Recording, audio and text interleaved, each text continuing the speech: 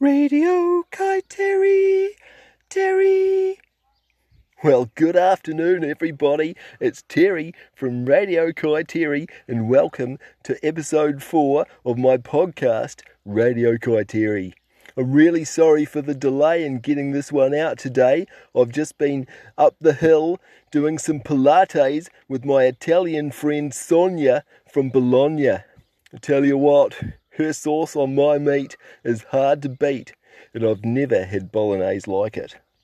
It's another glorious day out there, but before we get into it, just a quick update on Jacinda. She's A-OK after her little incident down there on the beach yesterday with her K-bar.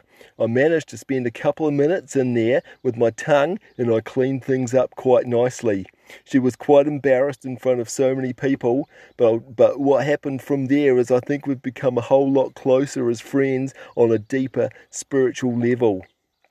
Today's podcast, everyone, it's a bit sobering. It's all about safety at the beach and at camp. Following yesterday's incident, I thought it was really important for me to share a few little tips and tricks for you to help you out. Our first key message for at the beach or the campground: always use protection, even if you don't think you need it. So many times I've seen young people run the gauntlet thinking they can last longer than they can, and they always get burned.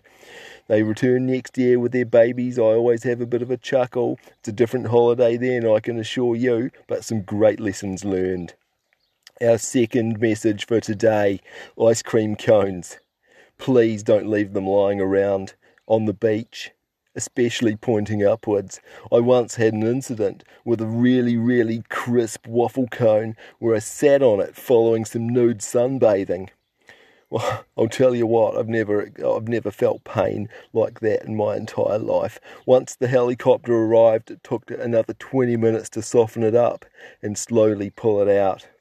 Number 3, chocolate starfish.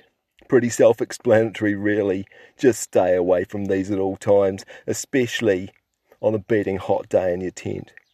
Although, coming back to Ponsonby from yesterday's podcast, I did learn they've found a way around this problem. Quite ingenious. Anyway, my final safety tip for today: don't get cute with eels in the water, and never put one in your mouth.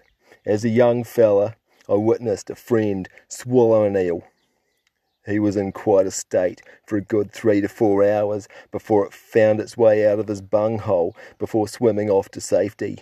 And one more thing, if there are old people swimming around without their clothes on, that's probably not an eel that you can see under the water.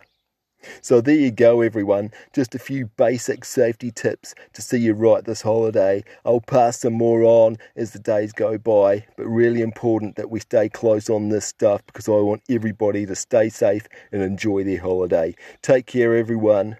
I'm Terry from Radio Kaiteri, and I'm off for an ice cream.